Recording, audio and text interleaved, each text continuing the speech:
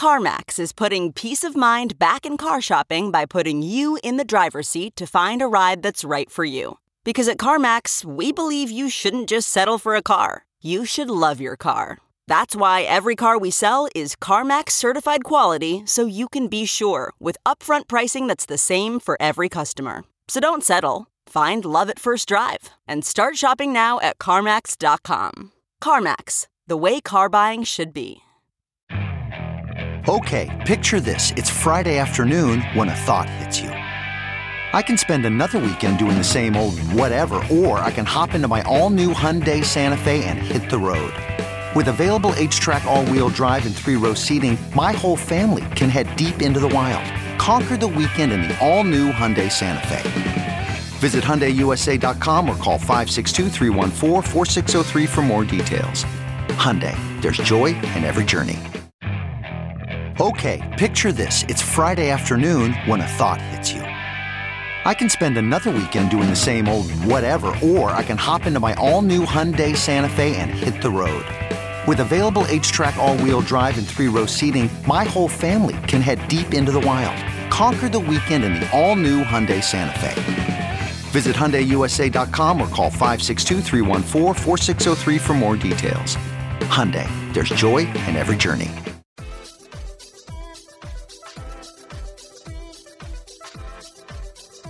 Welcome to the Science of Success with your host, Matt Bodner. Welcome to the Science of Success. I'm your host, Matt Bodner. I'm an entrepreneur and investor in Nashville, Tennessee, and I'm obsessed with the mindset of success and the psychology of performance. I've read hundreds of books, conducted countless hours of research and study, and I'm going to take you on a journey into the human mind and what makes peak performers tick, with a focus on always having our discussions rooted in psychological research and scientific fact, not opinion. In this episode, we ask, can and should we set aside our emotions to make decisions in huge, high-stakes environments? We look at how to channel and listen to your emotions to make even better decisions. We talk about learning from negative emotions, how historical echoes in our life create repeated behavior patterns, and much more with Denise Shull. The Science of Success continues to grow with more than 1 million downloads, listeners in over 100 countries, hitting #1 new and noteworthy, and more. I get listener comments and emails all the time asking me, Matt, how do you organize and remember all this incredible information? A lot of our listeners are curious about how I keep track of all the incredible knowledge I get from reading hundreds of books, interviewing amazing experts, listening to awesome podcasts, and more. Because of that, we've created an epic resource just for you, a detailed guide called How to Organize and Remember Everything. And you can get it completely for free by texting the word SMARTER to the number 44222. Again, it's a guide we created called How to Organize and Remember Everything. All you have to do to get it is to text the word SMARTER, that's SMARTER, to the number 44222, or go to scienceofsuccess.co, that's scienceofsuccess.co, and put in your email. In our previous episode, we looked at how Toyota turned the worst automobile factory in America into the best without changing any personnel. We discussed the paradox of choice, paralysis by analysis, and the danger of having too many choices. The vital importance of a multidisciplinary viewpoint to truly understand reality. We ask if there are any quick fixes for wisdom, and much more with Dr. Barry Schwartz. If you want to get the keys to living a successful life, listen to that episode. And lastly, if you want to get all the incredible information, links, transcripts, everything we talk about in this episode, and much more, be sure to check out our show notes. Just go to scienceofsuccess.co, hit the show notes button at the top. Today, we have another exciting guest on the show, Denise Shull. Denise is a decision coach, performance architect, and founder of the Rethink Group. She utilizes psychological science to solve the issues of mental mistakes, confidence crises, and slumps in Olympic athletes and Wall Street traders. Her book, Market Mind Games, has been described as the best of its genre and the Rosetta Stone of trading psychology. She's been featured in the Wall Street Journal, CNBC, the New York Times, and consulted on the Showtime drama series Billions as one of the inspirations for Maggie Siff's character, Wendy Rhodes. Denise, welcome to the Science of Success. Thank you. I'm happy to be here. Well, we're very excited to have you on today. So for listeners who may not be familiar with you and some of your work, tell us a little bit about your story and how you got started and sort of what your work looks like today. Well, I used to sell computers for IBM in my 20s, and I was like, oh my gosh, if I'm 40 and doing this, I'm going to not be happy. Let's just put it that way. So I was very interested in psychology, went to the University of Chicago where they have this really cool design your own master's program and studied basically neuroscience of emotion and neuroscience of unconscious thought, like what's going on in there that we don't really know about. And then I played volleyball with floor traders and they'd wanted me to be a trader. And basically I ditched the PhD and became a trader. And so I was managing trading desks, thought I was going to be doing that forever. And that master's degree was like this cool little thing that cost a lot of money, but went nowhere. And then someone wanted to publish it like 10 years after it was written. And I was like, oh my gosh, it's neuroscience. If you publish it as is, you'll sound archaic because you will be. So let's update it. And what a group of scientists had shown, they're all at USC now, was that you had to have emotion to make a decision. And all of trading psychology and Wall Street psychology was take the emotion out of it. And I was like, if you took the emotion out of it, literally, you couldn't actually make the decision. This is a problem. We need to figure this out. So I basically started talking about it. And honestly, people started asking me to talk. And someone asked me to write a magazine article. And I really wanted to be a journalist at one point. So I was like, oh, cool, I'll get an article published. And then I think it took on a life of its own because it resonated with people. If people felt as if they were supposed to set the emotion aside and they found they couldn't, but they kind of were ashamed of that and didn't want to tell anyone, particularly traders. And so when I came along and started saying, no, you have to have emotion to make a decision, and that's what the science said, basically people were relieved. And then, more people wanted to hear about it. And here we are 12 years later or whatever it is, with more people wanting to hear about it. So one of the core things that you just mentioned is the idea that oftentimes the sort of common sense advice or the thing you hear repeatedly in high stakes environments like trading is that we should try to set aside our emotions and be rational. But the research doesn't necessarily support that conclusion. Is that correct?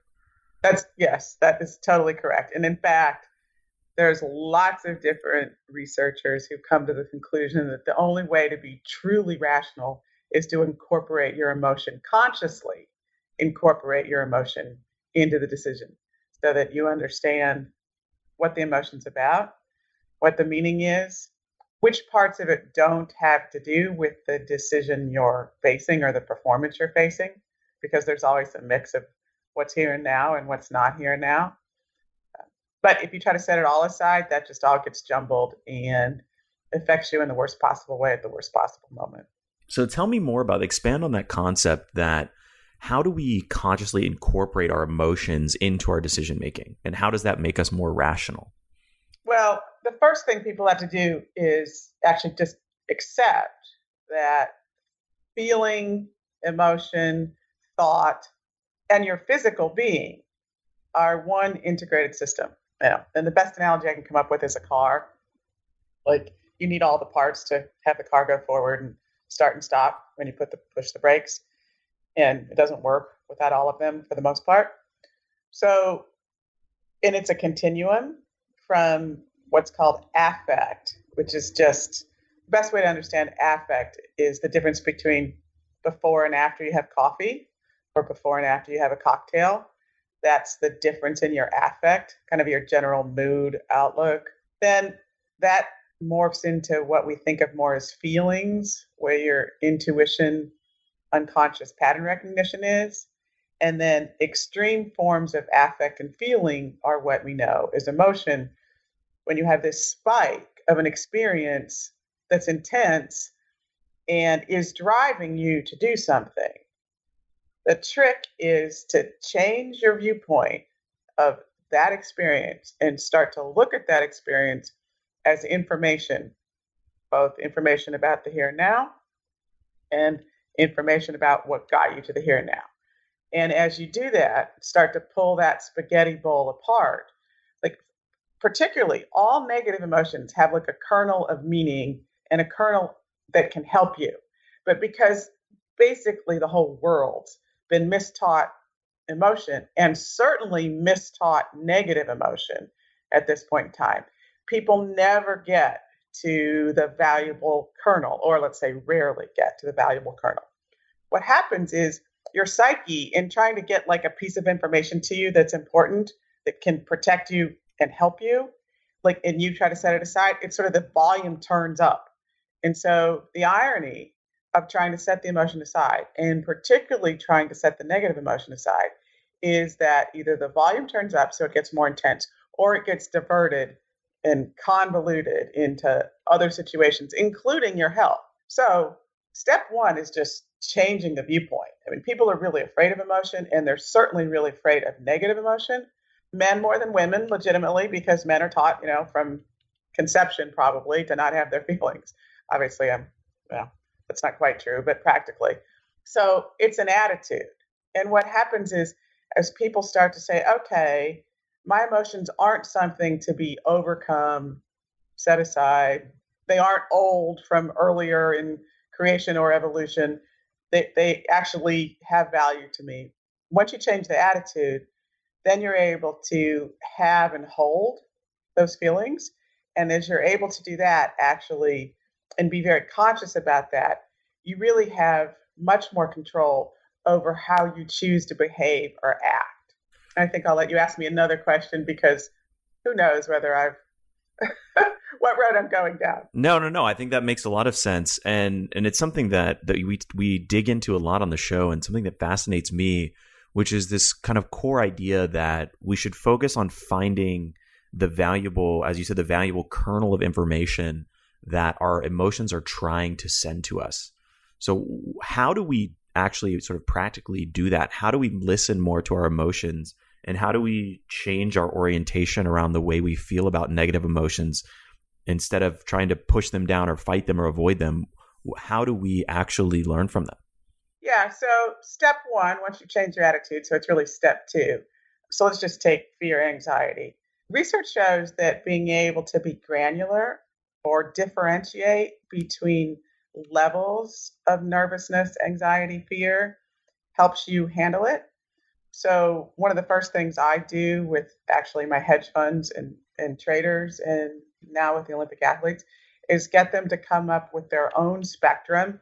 So on one level, it's, one edge of the spectrum is panic, and the other is overconfidence, and choose their words like doubt, concern, worry, anxiety, fear, terror, and actually think about the words and even look them up in the thesaurus. Even though we all know what these words mean, there's some piece of psychological event, energy, and this is not understood yet, where using better language and getting the word right, and even being able to use the words in different languages, somehow helps us process the feeling better.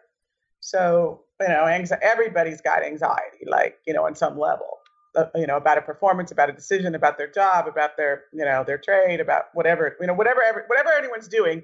If you didn't have a level of anxiety, you'd never do the preparation. So, and then depending on how you've learned to handle it, that anxiety can be more or less in the most important or most intense situations. So in those really stressful situations, the more you can accurately say to yourself, okay, I'm really worried my boss is going to do blah, blah, or I'm terrified I'm going to fall, if you're a snowboarder. Or in trade, oh my gosh, I'm freaked out that I'm going to lose money. The more you can say that to yourself, own it, like connect head to stomach, own it, and hold it right there with the right word that describes the level. The irony is the feeling contracts. There's something about that acknowledgement with language that seems right to you, that helps you connect head to gut. And then it's like your psyche has said, okay, I got the message through. Like, I know that Matt, that you need to be a little concerned about this. And so you need to go check X, Y, and Z or whatever it is, that you need to be prepared. I've got the message through to you. So I, as the anxiety or concern in your head, can now go back to sleep because you've got it. I know you've got it because you've acknowledged this feeling that I'm trying to serve up to you that was meant to remind you that, you need to double check your preparation or whatever the case, whatever the situation is. I'm using double check your preparation is, covering snowboarding to trading to dealing with one's boss to being on television to whatever. But the clue starts with after you change your attitude, getting comfortable with the words, particularly around the spectrum of fear and anxiety. So concretely, what does this sort of connecting your head to your gut look like? Is it journaling? Is it therapy? Is it talking to yourself? For somebody who's listening to this that's struggling, what would the sort of concrete actions that you would prescribe to them be as a starting point to really let those feelings be acknowledged and kind of let them bubble up and be understood? Well, for people who are comfortable doing it, which isn't what you asked me, you can do it just talking to yourself in your head. Like a lot of my clients who've been working with me, I've got them to the stage where they can do it in their head, or some of the snowboarders I'm working with who need to do it in their head because they're in the starting gate. But the process of getting to that point, in an ideal world, you've got someone to talk to about it.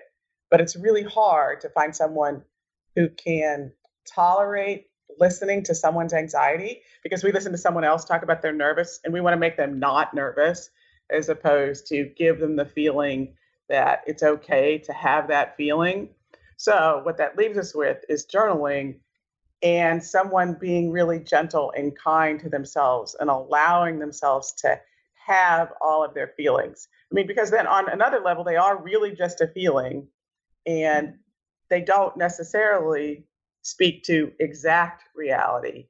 And so the journaling mechanism, if someone can get comfortable writing on a piece of paper or typing into a computer exactly how they feel without any judgment, that's the clue. Whether it's the journal judging you, like there's a process where people will edit just when they go to write, or whether the, coach, mentor, therapist that you're talking to will judge you in some way. What you want is a feeling that whatever feeling you have is okay. And that step one is just to be able to look at, observe that feeling, get more information about describing it. So at a practical level, you don't have to pay for a therapist, have a coach, if you can learn to use writing as a way to be that accepting other person for yourself. How do we get rid of the judgment? Yeah, that's the question, isn't it? I want to say, hey, it's just you and yourself, and you're, allowed to have all your feelings, and your feelings are meant to help you. So what's the point in judging yourself? It's just a piece of paper, and you're just trying to, understand what your feelings are trying to tell you, what that message is about. Is it relevant to the thing I've got to face today? Or does it tell me something that I need to look into in general, or something I need to understand about myself in general? It's just research. It's like, and I can tell you from my vantage point, everyone has all kinds of feelings and everyone doubts themselves on some level. I mean, it's just part of the human condition. I've worked with people who have, hundreds of millions, if not billions of dollars. And a lot of people might look at them and think they don't have anything to be worried about. And they're no different than the next human being. I mean, everybody has, levels of concern and worry, because it is a driver. Well, understood in a pure form, it is a driver of what makes us better. In most cases, it doesn't exist in a pure form because, no one's learned to understand it this way. So it's been mishandled. So then it's gotten exaggerated. And one's whole history with fear and anxiety comes to bear, on any given situation. And that's the untangling part that you can certainly start to do in a journal. And it helps to have someone to talk through it with, back to the value of language that's I think not yet explained in neuroscience. I want to say, don't judge yourself. Of course, I know it's, way easier said than done, but I'll still say it. There's no reason to judge yourself. All your feelings are okay. And it doesn't matter what they are. They're just feelings. And if you understand them, you don't have to automatically act on them. So this makes me think about, and you touched on something earlier that I do want to get back to, which is the kind of integrated physical system of the body and how it's all kind of one whole. But before we touch on that, this makes me think about something else you've talked about, which are these ideas of we have almost these historical echoes that create repeated behavior patterns. And I don't know if those would be the same thing as limiting beliefs or sort of related to limiting beliefs, but I'd love to dig into that concept. Yeah, they're very similar to limiting beliefs. So that master's thesis actually was entitled The Neurobiology of the Theory of Freud's Repetition Compulsion, or Freud's Theory of the Repetition Compulsion. You'd think I'd know the name of my master's thesis. But in any event, Freud identified this phenomenon in human beings where we get ourselves in repetitive circumstances. We marry one person, get divorced, get married again, completely different person, have the same exact feelings and the same exact arguments. We go from one job with certain kind of difficulties with our colleagues or bosses. We get a different job, different people, same thing. He identified this back in the 1800s, and I saw it in my friends, and I saw it somewhat in myself. And I was like, why is this? Like, there has to be some sort of unconscious template in there where we're making choices and we're behaving in certain ways that cause situation A to be exactly like situation B 5, 8, 10 years, 20 years later, whatever, 30, 40 years later, even though the ingredients are completely different.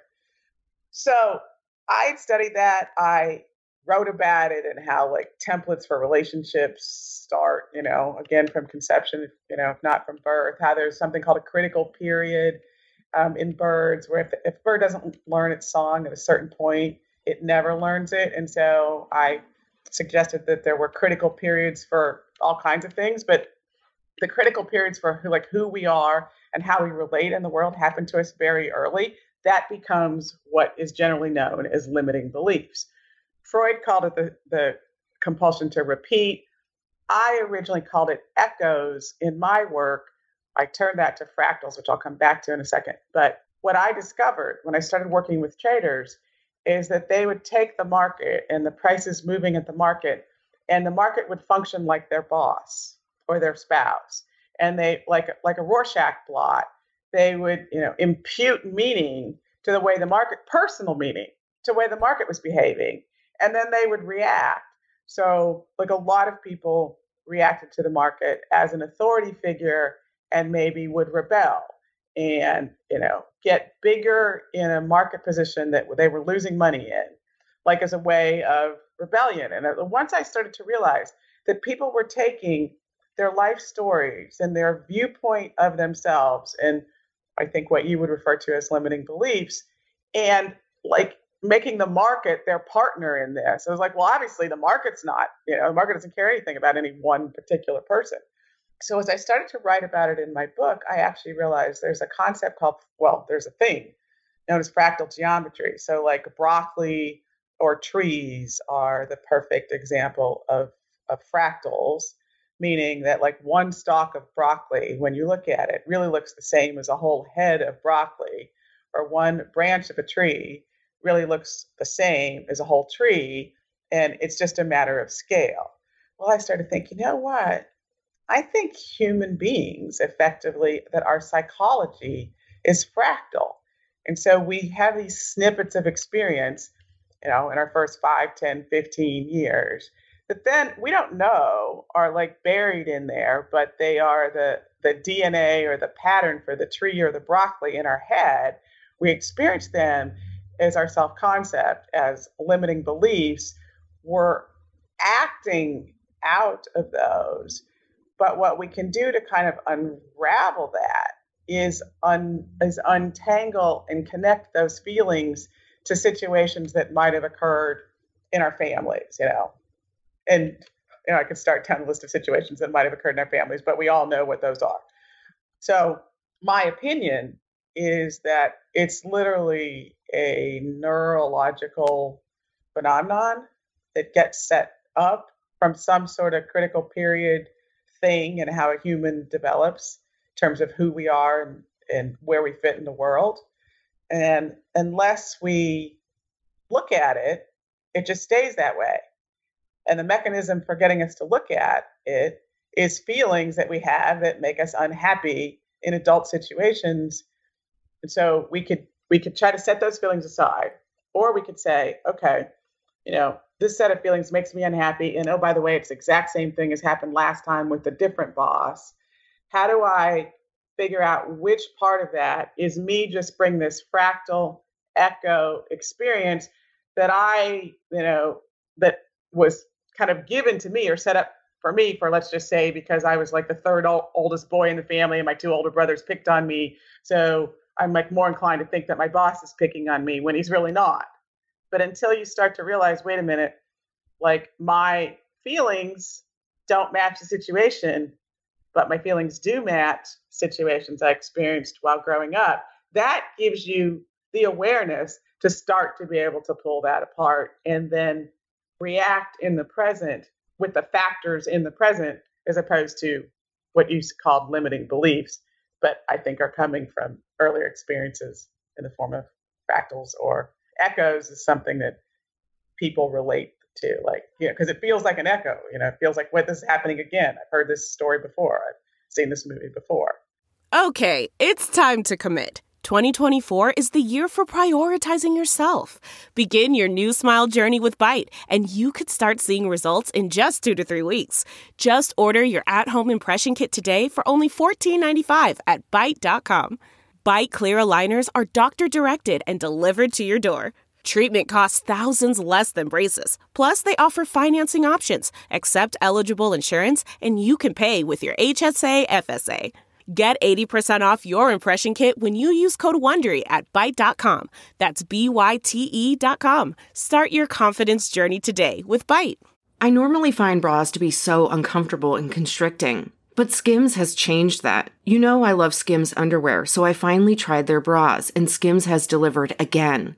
Skims bras are worth the hype for the amazing shape and support they give, but what I wasn't expecting was how comfortable they are too. I've tried so many bras in the past, and the main issue that I have is that they weren't supportive enough, to the point where they felt slouchy. I love my Skims wireless form bra because it's so comfortable and supportive. The older I get, the more I care about actually being comfortable in what I wear every day. And with my wireless form bra, I no longer have to sacrifice my comfort for the support I need. Shop Skims bras at skims.com, now available in 62 sizes, 30A to 46H. Plus, get free shipping on all orders over $75. If you haven't yet, be sure to let them know we sent you. After you place your order, select podcast in the survey and select our show in the drop-down menu that follows. Hiring the right person takes time that you often don't have. But you shouldn't let a time crunch get in the way of finding the right candidates for your business. That's why LinkedIn is the best place to post your job. In fact, I was on LinkedIn Jobs this morning looking for candidates to fill a key role in one of my businesses. LinkedIn Jobs screens candidates with hard and soft skills you're looking for so that you can hire the right person quickly. You can look for things like collaboration, creativity, and adaptability, looking beyond just work skills and resumes to connect you with the candidates who are a perfect match for your business. That's how LinkedIn makes sure that your job post gets in front of the people you actually want to hire, because they have a much better ability to get a deep insight into exactly who is the right candidate for you and your business. Find the right person meant for your business today with LinkedIn Jobs. You can pay what you want, and the first $50 is on them. Just visit linkedin.com/success. Again, that's linkedin.com/success to get $50 off your first job post. Terms and conditions apply.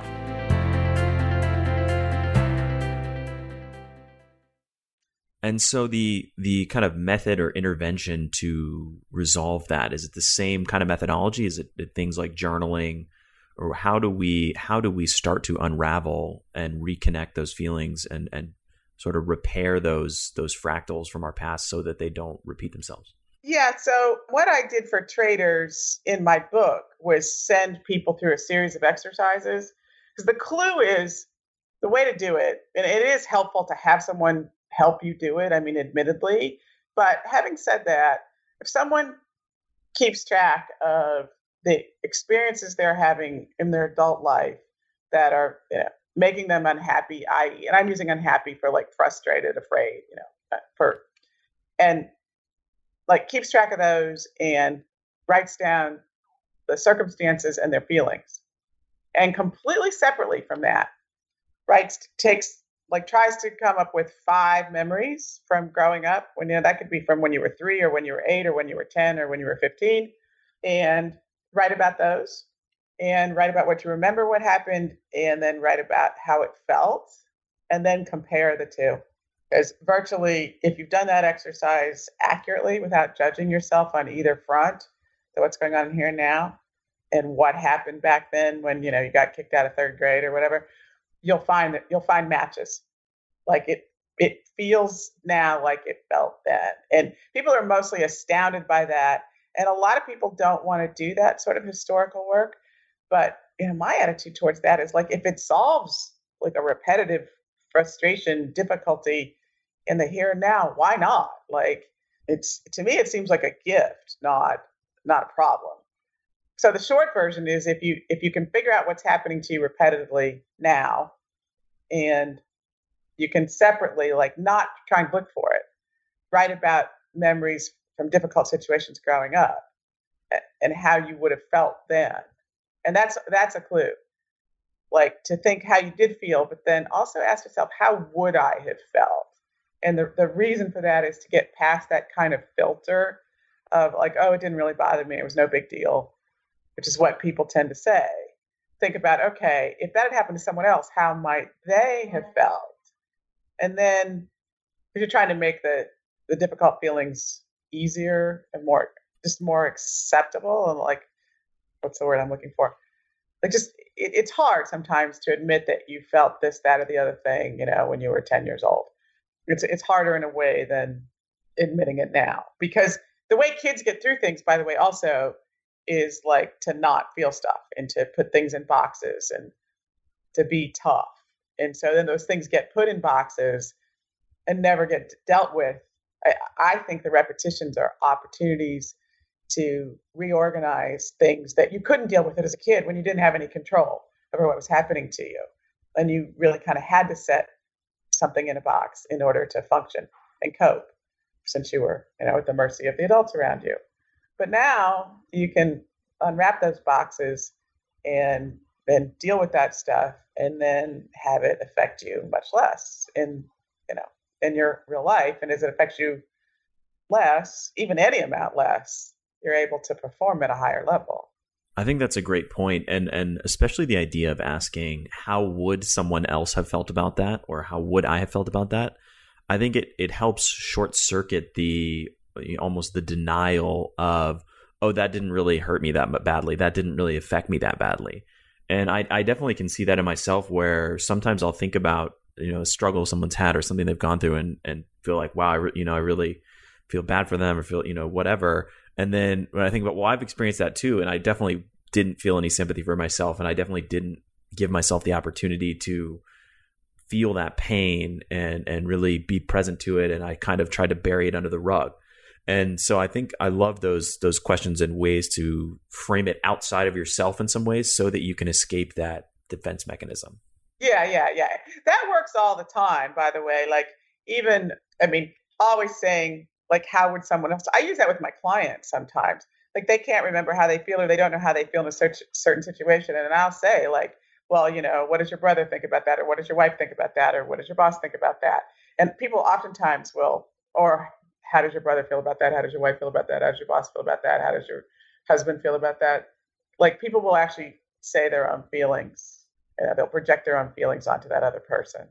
But you can do that for yourself, just like you're thinking about situations growing up, like, well, how did my sister feel about that? For exactly the reasons you said. So this goes into another concept that you've talked about, which I want to understand better, which is the concept of creating behavior through expected feelings. Can you tell me a little bit about what that is and how we can do that? Well, so the mechanism we usually use to change behavior is some form of discipline. Don't eat that, work harder, think like this. What works better is if we, like, let's just say, just take working out, like, okay, I don't feel like working out today. Well, I should work out. I know it's good for me to work out. I promised myself I'd work out. I'm trying to be disciplined. If you think, what will I feel like if I do work out? What will I feel like if I work out consistently? If you exchange the current feeling for the future feeling, it's easier to do the thing that you want versus using an intellectual, thought-based directive. So like with traders, the market's really provocative, and traders do things they don't want to do all the time. Get into trades they didn't mean to, get into, make their trade size way bigger. So getting them to think about how they're going to feel tonight, tomorrow, the end of the week, the end of the month, helps them avoid reacting to the provocation of the market. And it's really just taking, like, if feelings are essentially the foundation of our consciousness and the foundation of our motivation, and thoughts really are layered on top, like working with feelings at the feeling level is more like working, with the actual gasoline you put in the car, as opposed to working with the oil per se. So it's got more leverage to imagine how something will make you feel in the future, and that you want that feeling, as opposed to you're supposed to do something. Because you're supposed to do something. So that's a thought, like fighting against a current feeling. And you want equal weapons, so to speak. So you want feeling against feeling as opposed to thought against feeling. And most people think it's the opposite, like, discipline yourself, think yourself. And it works to a degree. And when it works, it's fine. But you really, I get people all the time in the trading world. The reason people come to me is they've tried every sort of psychology method, and they still have this one thing they can't solve. And it's because they're just trying to use their heads to solve it. If they try to use future feelings, imagining how it will feel if they do or don't do this, then that's got some torque. It's got some power with it. So essentially, if we have some sort of activity that we know we should be doing or something we need to be doing, but our current state is preventing us, or, I don't feel like doing XYZ, we want to project forward and say, how will I feel if I have done that, or if I've achieved that, or if I've worked out every day for the last week, and use that sort of future feeling of positiveness to fight back against the current feeling of I don't want to do that? Yeah. So step one is actually really truly admitting you don't want to. Like the same with the fear, like letting yourself okay, I really don't feel like doing this right now. Okay, I really don't feel like doing this right now. But if I did it, how would I feel if I did it? And would that feeling be worth, behaving in a different way than my current feeling? Because the really admitting it and connecting to it in and of itself can dissipate it. Like, okay, I really don't feel like it. Yeah, but I should. And what I'm saying is the naming the current feeling actually can change the current feeling enough that the thought might make a difference.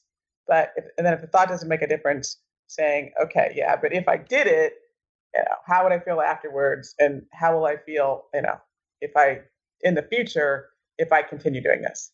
I hope that made sense. No, I think it does make sense. So I'd like to go back to something you touched on much earlier in the conversation, which is the idea of the mind, the body, everything as an integrated system, and specifically around the notion of the inaccuracy of the model of the triune brain. Can you talk about that? Yeah, it's not a triune brain. Sorry, I don't mean to sound flippant. It's really, really common. In fact, it's particularly common on Wall Street and in finance. It's something called behavioral finance. People talk about all these decision mistakes we make, and then they talk about this triune brain that supposedly is, basically our thinking and analytics is the most developed, and like feeling and emotion in the middle, and the stuff that keeps us alive, near to our brainstem, and that it's supposedly developed that way. It's hard for me to say anything, but like no neuroscientist at the cutting edge of neuroscience believes that anymore. Like children that have nothing but brainstem have been shown to have feelings, laughter, sadness, just as sort of one extreme example. But now, not only is the triune brain essentially been disproven. The idea that you have one part of your brain, like the amygdala dealing with fear, that's not looking so likely either anymore. And that different instances of thought or feeling are recruiting all sorts of different neurons and synapses across the whole brain, depending on the situation and depending on the person's history. There's actually a new book called How Emotions Are Made by a woman named Lisa Feldman Barrett, who she is an academic. She wrote it as a popular book. It's still fairly dense, but she lays out hundreds of studies supporting the inaccuracy of both the triune brain and we have certain circuits for certain emotions and even certain facial expressions for certain emotions, and shows, in my opinion, really convincingly that, again, the system is more like a car and it's recruiting all of these different pieces of functionality. Now, it's not like a car in that a brain might recruit different neurons and synapses for a certain experience on one day than it does from another. On another. Now, there's probably a reason for that, where there's something slightly different about the experience that then recruits a different part of the brain. But the point being, happiness, sadness, fear don't look the same in every brain all the time, even though you still hear that. I mean, there was an article in the New York Times saying that last Tuesday or Wednesday. I mean, it's still definitely the conventional wisdom that we have a 3-part brain and there's certain parts of the brain dedicated to certain feelings. I think the evidence is really convincing that neither one of those are true. And the good news is it means that we have a lot of, like, literally neurological possibility to work with our brains in ways that allow us to get different results. And for listeners who may not be as familiar with it, briefly just describe kind of what is the conventional model of the triune brain, the sort of the 3 components and what each of their functions are. Well, you have this frontal cortex that does your thinking and analysis, and that's the most developed part, and that's the part you're supposed to be using. That's one part. You have this kind of middle part that's feelings and emotions that, supposedly we needed, back when we were hunting and gathering. And then you have the deepest, oldest part, which is in the back of your head, which is, keeping your heart beating and your lungs breathing and your stomach digesting. And in that model, people tend to think that this theoretically developed thinking analytical part should be able to manage, override the earlier 2 parts, and it's more advanced and you should be relying mostly on it. If that's not the model and all 3 parts are working together in concert all the time, you can't be expecting that, that supposedly thinking analytical part to be overriding the ostensible earlier, more primitively developed parts. That makes sense? That definitely makes sense. And I just wanted to kind of describe what that model was for people who may not be familiar. Yeah, I get it. So zooming out a little bit, but still staying on kind of the notion of an integrated physical system, tell me about the importance that you've seen. And I know you coach and deal with some high performers at the highest levels, hedge fund managers, Olympic athletes.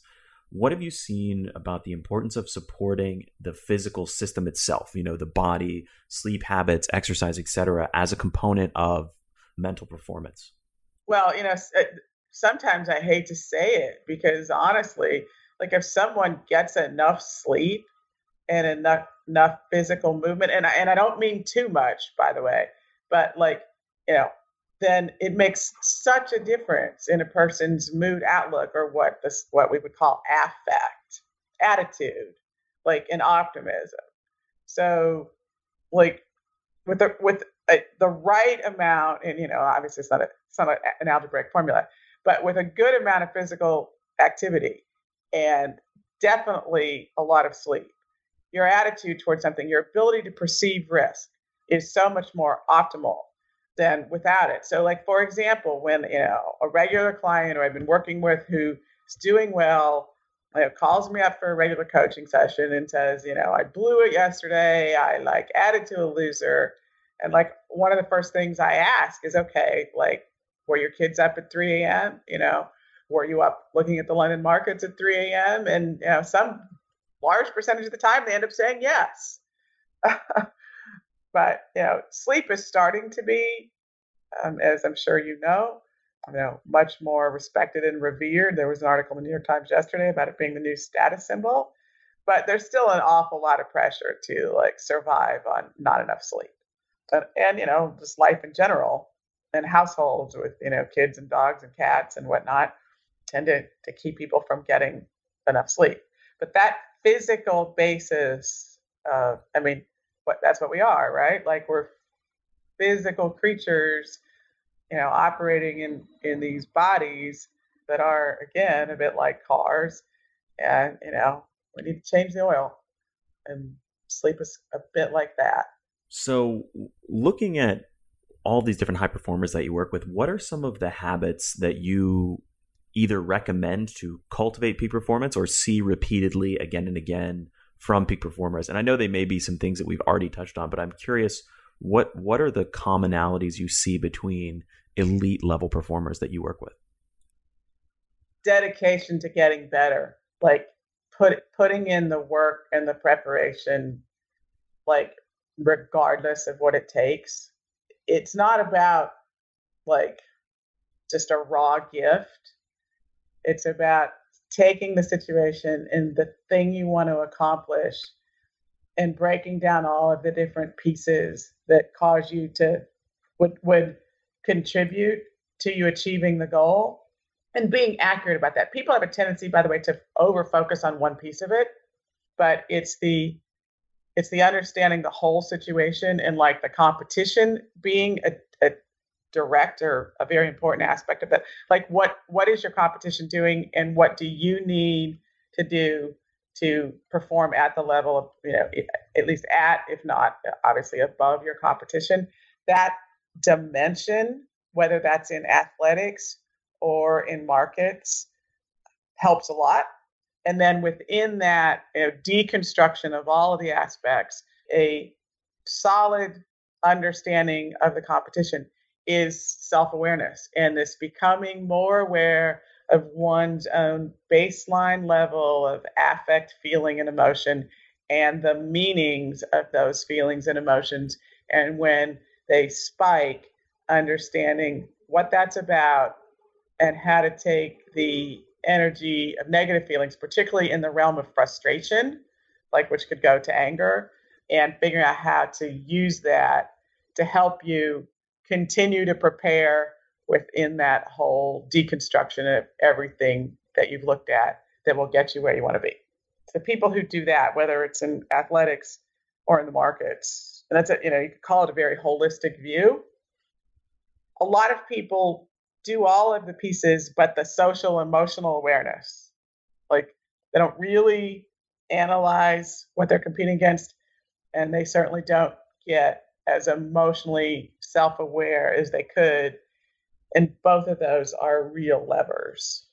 And on the flip side, what are some of the biggest mistakes that you see high performers make? Oh, it's always just trying to set the emotion aside. To use that thinking analytical part of the brain to set the feeling aside, without a doubt, because everyone thinks that's what they're supposed to do. And, in certain situations, the thing to do is say, okay, I can't focus on this feeling now, but that doesn't mean I have to never focus on it. Maybe I need to, put it in this box over here, this envelope over here to be dealt with tonight or tomorrow or next week. But the general conscious setting feelings and emotions aside, and unconscious setting them aside through overactivity, being overscheduled or overtraining for that matter, not allowing yourself to have a minute of downtime to recognize the feeling and emotion dimension and to be back to, pulling it apart, untangling it. So in one word, I could say overactivity. And so the idea is that overactivity robs us of the ability to truly listen to our emotions and do the work necessary to remap those and get the leverage that you can get out of a truly deep understanding and being kind of in harmony with your emotions. Yeah. You never give yourself, you're constantly distracted. You never give yourself time Like with market people, they're always analyzing the market. With athletes, they're always working out. And there's this whole other dimension that while it feels like you're not doing something, you're potentially doing the most important thing, to give yourself time and space to be more self-aware. So what is one piece of homework that you would give to somebody listening to this conversation to concretely implement some of the ideas and concepts we've talked about today? Resolve to allow yourself to have all of your feelings, even what seem like the worst ones, and learn to put a word to them, to be able to say, I feel like really frustrated. I feel furious, and then say, about what? What's that really about? If you just resolve to allow yourself to know all of your feelings without judgment, and then take the step of trying to understand what the kernel is, that has so many ramifications for overactivity and health and performance. And you're honoring yourself. You're saying that that you and your feelings and your experience mean something, and they matter, and they do. And everyone can do that for themselves. It'll be hard for some people, but you can take a step in that direction for sure. And for listeners who want to learn more, where can people find you and your work online? My company is called The Rethink Group. So the website is therethink.group.net. I have a blog. Granted, I haven't had much time to keep up with it lately. I have also done some writing over the years on Psychology Today. So if one were to Google me, Psychology Today, you'd find some older things, but still completely relevant there. And, if you're in the market mind games, it's a pretty good book. And I have had people read Market Mind Games and apply it to their lives outside of the market. So I think those are good places. Well, Denise, this has been a fascinating conversation, and I feel like we've really gotten to go deep into how to think about our emotions, how to better uncover some of our emotions, and how they may be holding us back. So thank you so much for coming on the show and sharing your wisdom today. Thank you for having me. Thank you so much for listening to The Science of Success. Listeners like you are why we do this podcast. The emails and stories we receive from listeners around the globe bring us joy and fuel our mission to unleash human potential. I love hearing from listeners. If you want to reach out, share your story, or just say hi, shoot me an email. My email is matt@scienceofsuccess.co. That's matt@scienceofsuccess.co. I'd love to hear from you, and I read and respond to every listener email. The greatest compliment you can give us is a referral to a friend, either live or online. If you've enjoyed this episode, please leave us an awesome review and subscribe on iTunes. That helps more and more people discover the science of success. I get a ton of listeners asking, Matt, how do you organize and remember all this information? Because of that, we've created an amazing free guide for all of our listeners. You can get it by texting the word SMARTER, that's SMARTER, to the number 44222, or by going to scienceofsuccess.co, that's scienceofsuccess.co, and joining our email list. If you want to get all the incredible information we talked about in this episode, links, transcripts, everything we discussed, and much more, be sure to check out our show notes. Just go to scienceofsuccess.co and hit the show notes button at the top. Thanks again, and we'll see you on the next episode of The Science of Success.